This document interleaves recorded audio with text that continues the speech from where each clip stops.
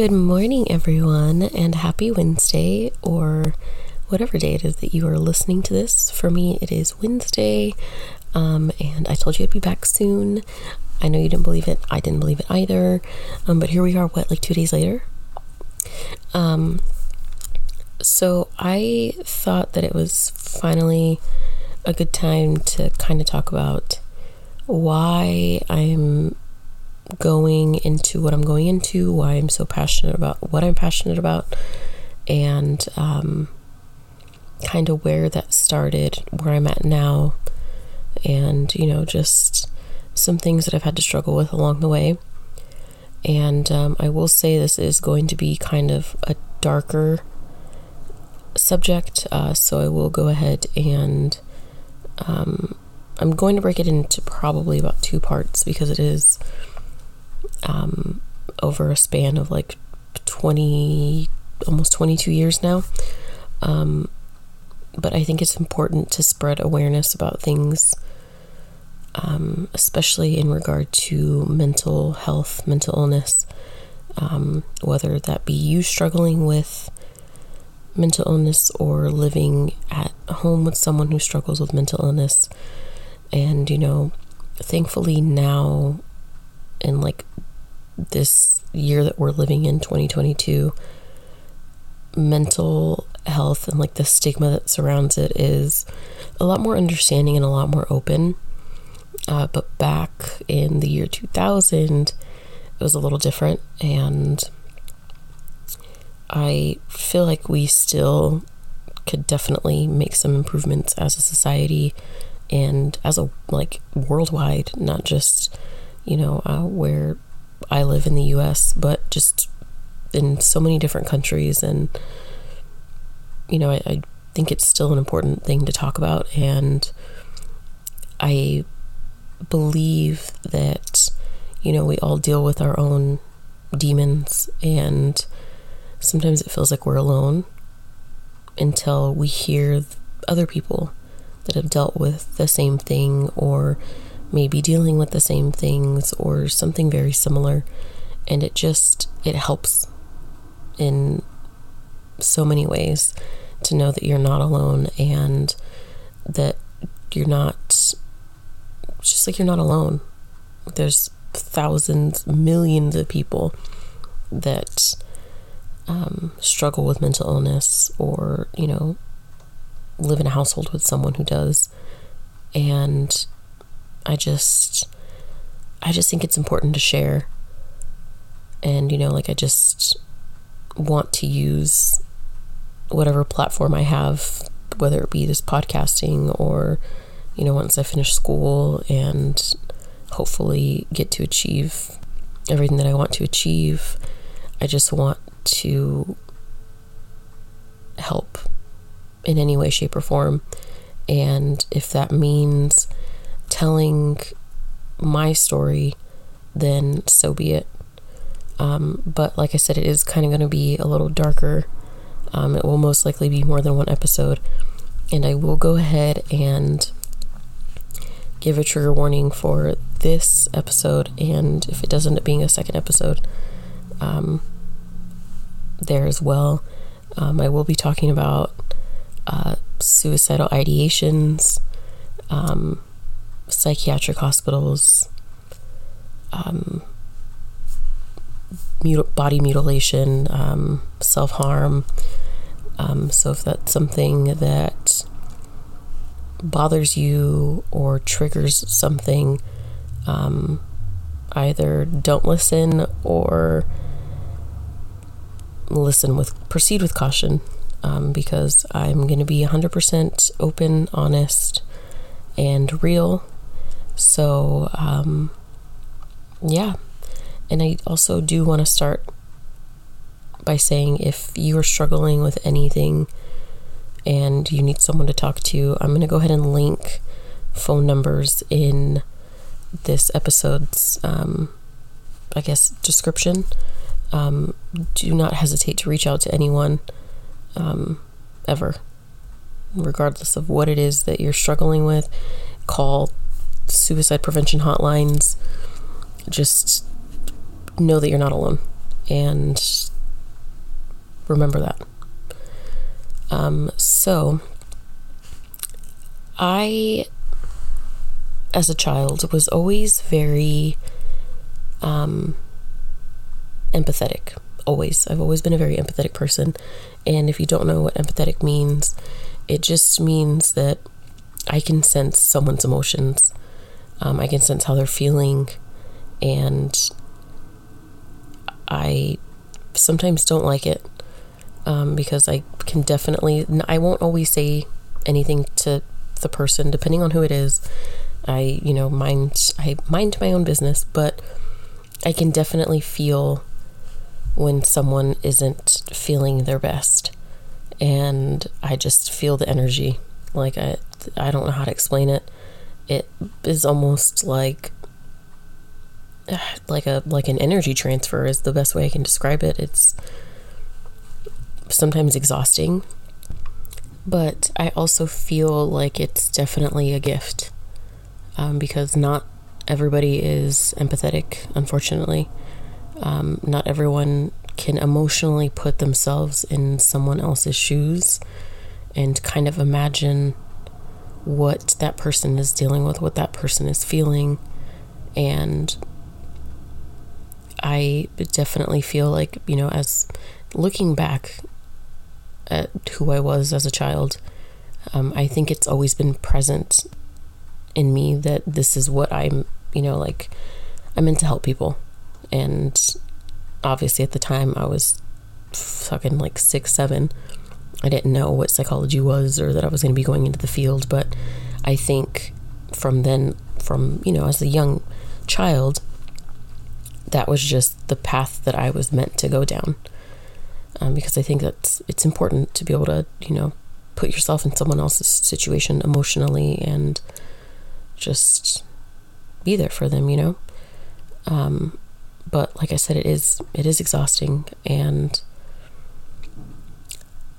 when I was young, and you'll see how that all fits in, but when I was young, I grew up with my mom and my dad. My sister is 11 years older than I am, so she wasn't there for a whole lot of my childhood. She left when I was about 7, because she was 18 at the time. So, she moved out of the house. She moved across the country, but from that point on, I was kind of alone. But before her leaving, it was kind of like that cliche relationship that like siblings have, especially when the sibling, like, they're significantly different in age. There's a huge difference. You kind of don't want to hang out with your kid sister.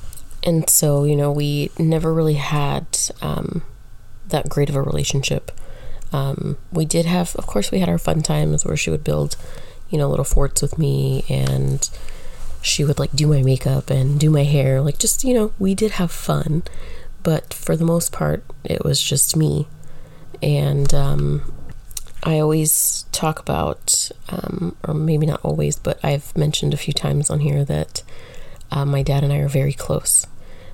So that was really my person as a kid. I mean, even now, but my dad pretty much did everything other than give birth to me.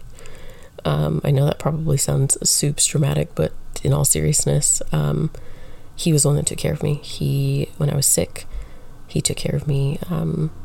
When I was upset, he was the one there comforting me. So in all respects, he kind of is my mom and my dad.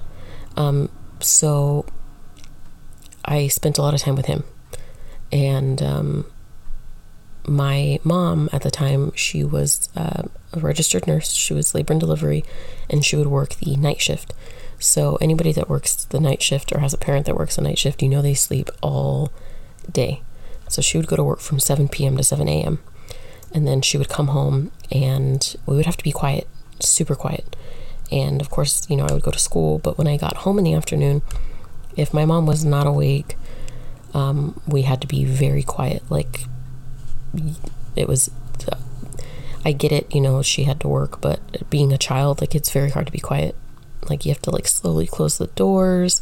Can't talk like above a whisper because you don't want to wake her up, because she would lash out.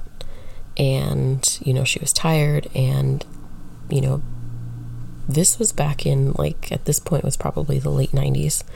So mental illness wasn't really talked about.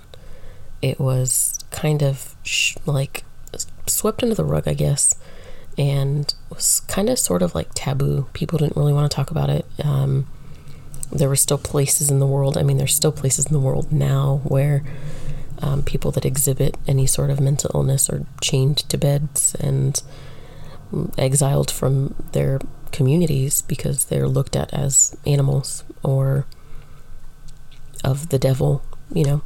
So it wasn't talked about. It wasn't known.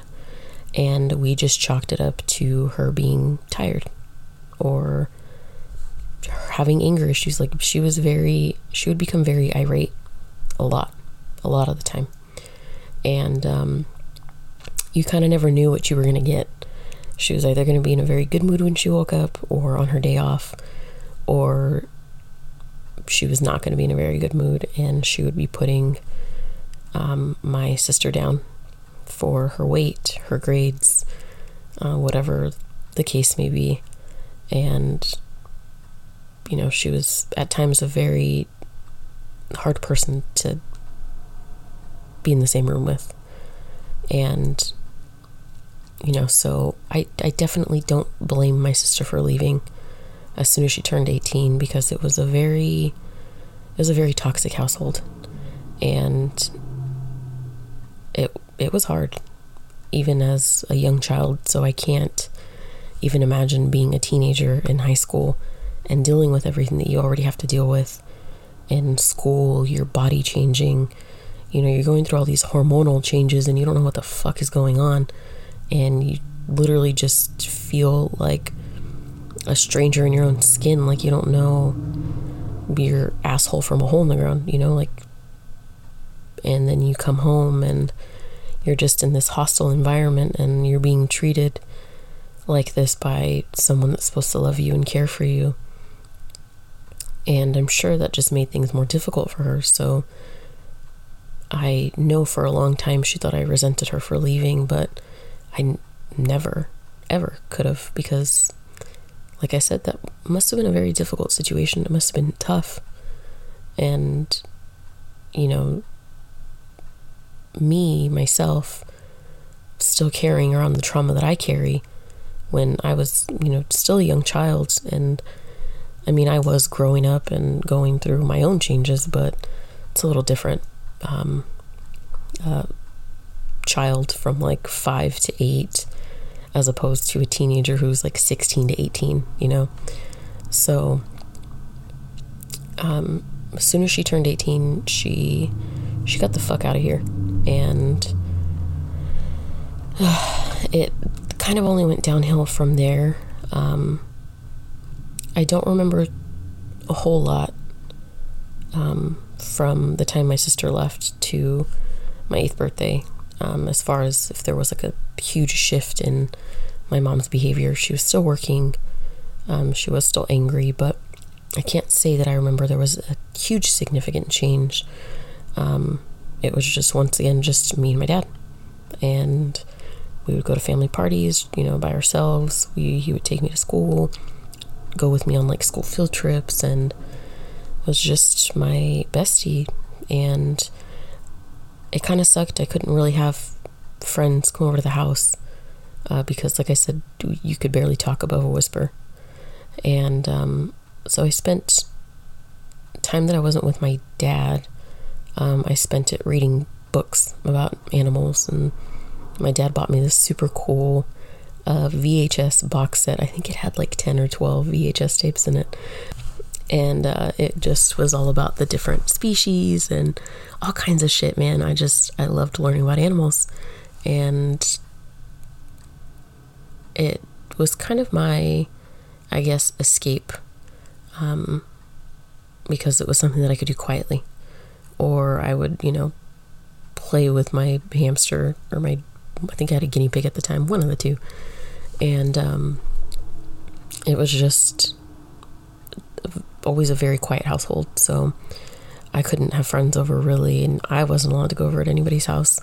And at the time, of course, I hated it, but now, like, I am so thankful that my dad never really allowed me to go over to a lot of people's houses. But it definitely made for, like, a lonely childhood. And then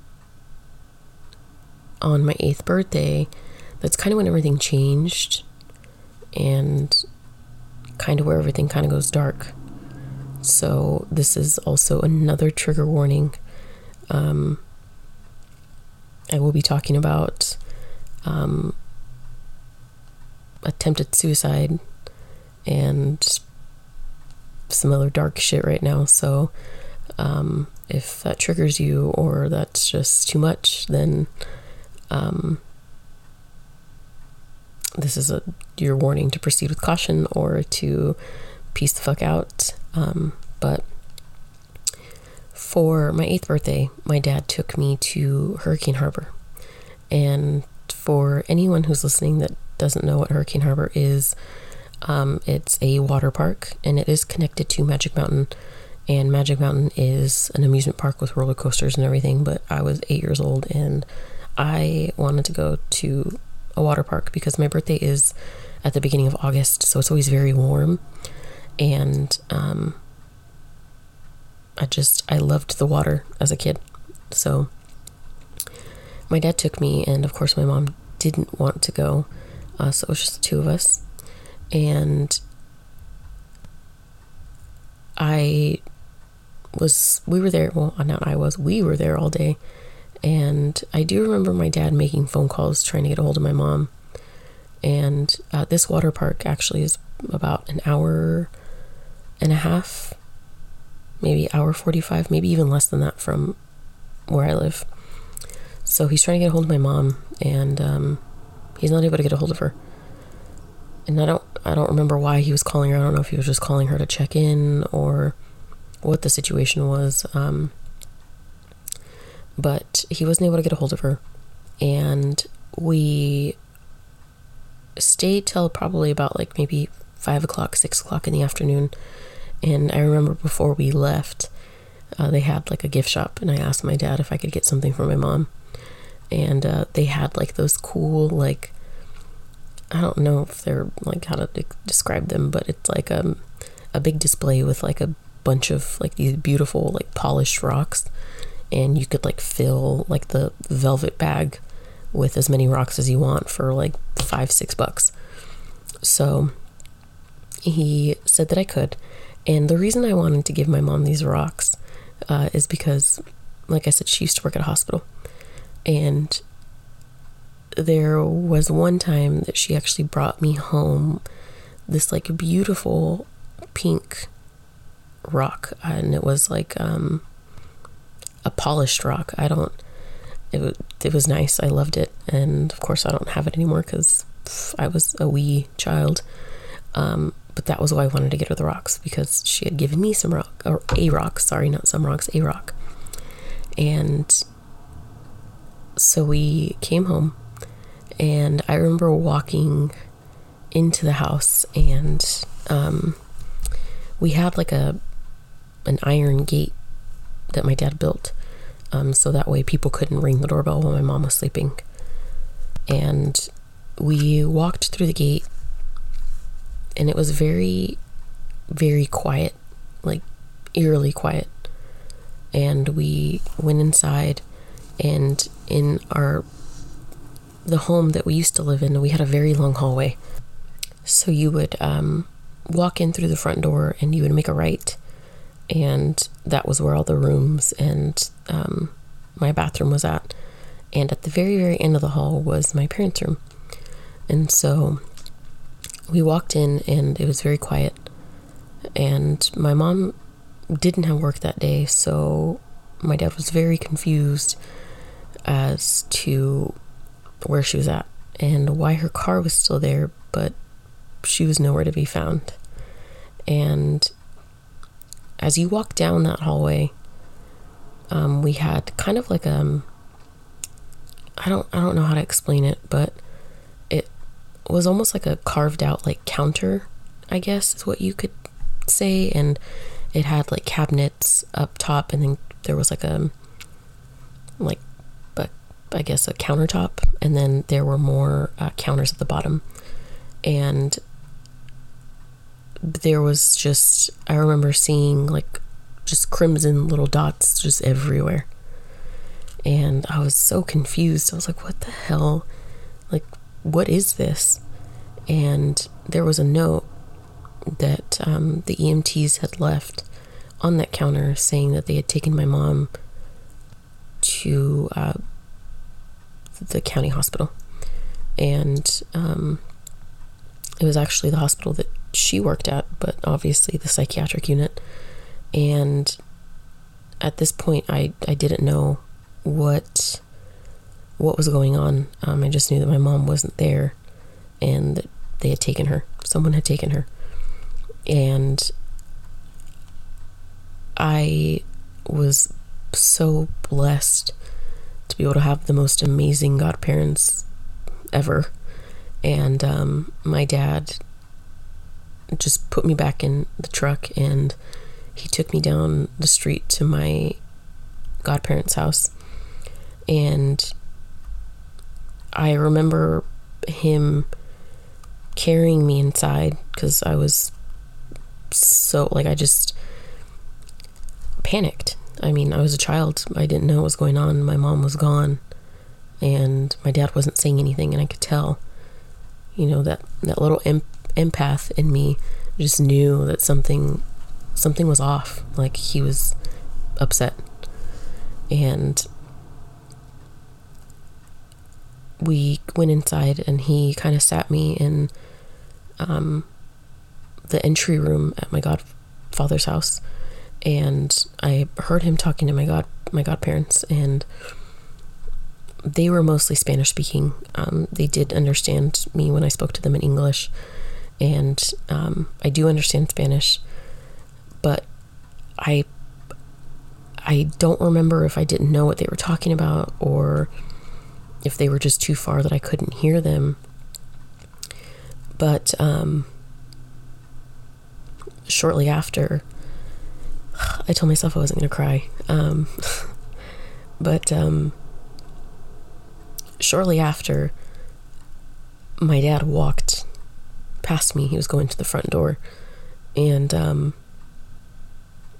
my godfather was walking with him, and my dad was like, "You can't come with me." And sorry, had to take a minute. You know, he was like, "You can't come with me," and that was hard, very hard for me. I was 8, for one. For two, I went everywhere with my dad. There wasn't a day that went by that I wasn't with him. Like, that was my person. And I could see that he was crying, and he was trying to, like, keep me from seeing it, but I saw it. Like, it was very dark, but he was crying, and I ran right after him out of the front door, and my godfather picked me up, and he was like, "You can't come with us." And I just started, like, screaming and flailing my little body around because I wanted to go. And in that moment, my little rocks went everywhere. I was holding on to my little velvet pouch of rocks, and they just went flying. And he got me back inside, and as soon as he put me down, I made a break for it again, and my godmother actually grabbed me before I could make it outside. And they had these big double doors that one of them stays locked at all times, and you kind of just only open it if you need to bring something large into the home. So I grabbed onto that door for dear life, and I tried so hard to just break free and follow my dad, and of course that wasn't possible. And one of their sons actually had to come and like pry my hands off. He had to come pry my hands off the door, and they closed it, locked it, and I don't remember directly what happened right after that. I don't remember my dad coming to pick me up. I don't remember leaving, but I do remember it's absolutely crazy to me what your brain allows you to remember and what it blocks out in order to save you. I do remember the sofa that I was sitting on in that room was like, I don't know if they were like, I think they reminded me of like Birds of Paradise, kind of a vibe going on. Like they had like the yellow background with like the green, these big tropical green leaves, and then they had little birds of paradise kind of in them. And I remember that. I definitely remember sitting on that sofa, absolutely just distraught. But now that I'm older and I know what I know, I'm so grateful that my dad did not take me with him to go see her, because that hospital that they initially took her to was not, and still is not, a great facility. It's horrible. It's a very scary psych unit to go to. The patients there are just, they're dealing with a lot, and to take an 8-year-old child in there is just, I'm forever grateful that he didn't take me with him. But before I continue, I guess I'll tell you what happened. My mom decided that she no longer wanted to be here, and I will probably touch on my mom's story in a different episode, but I'm not going to get too deep into it right now. But we don't communicate with her family, with her side of the family, and it, for whatever reason, I'm so grateful for her sister. Her sister actually came to see her that day, and if it weren't for her, my mom probably would not be here right now, and I don't know that I'd be telling you this story. But she came to see her, and she saw that my mom had made significant cuts to her wrists, and she told her that she didn't want to be here anymore and that she was ending it all. And my aunt couldn't get through the gate because it was locked, and she called emergency services, and I don't know if they broke the lock to get her. I don't know, but if it weren't for her, she definitely would not be here right now. And I don't think I will ever be able to thank her enough, because even though I do have a very rocky and sometimes toxic relationship with my mom, I wouldn't want her to not be here. And yeah, so they took her. The emergency responders were actually the ones that left the note, letting my dad know where she was taken.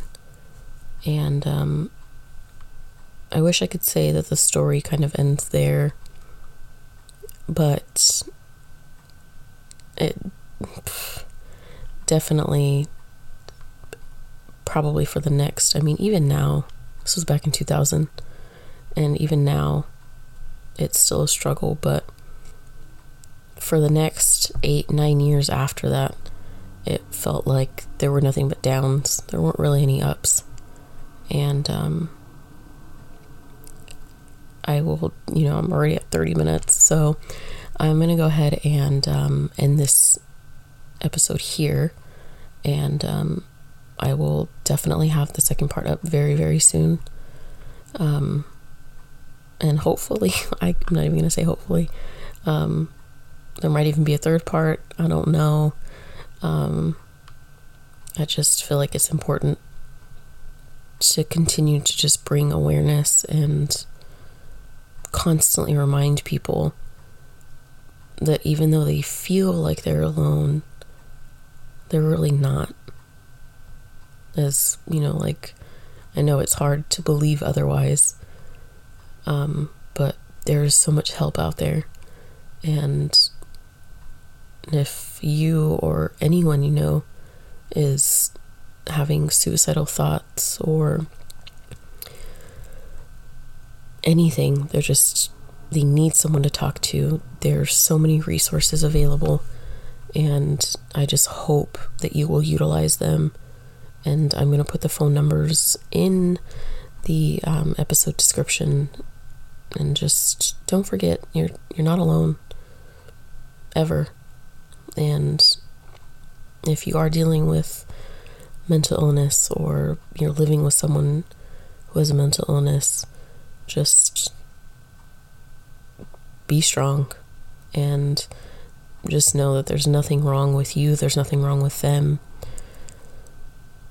And I hope that one day, society won't have any sort of negative stigma around mental illness, because it's not normal, but it is normal, if that makes sense. The brain chemistry is not normal, but it is normal. I mean, it's not something that people have control over, so I don't think they should be vilified for something that they can't control, and something that torments them and demons that they struggle with. Just remember, there's always resources, and I will have part 2 up shortly.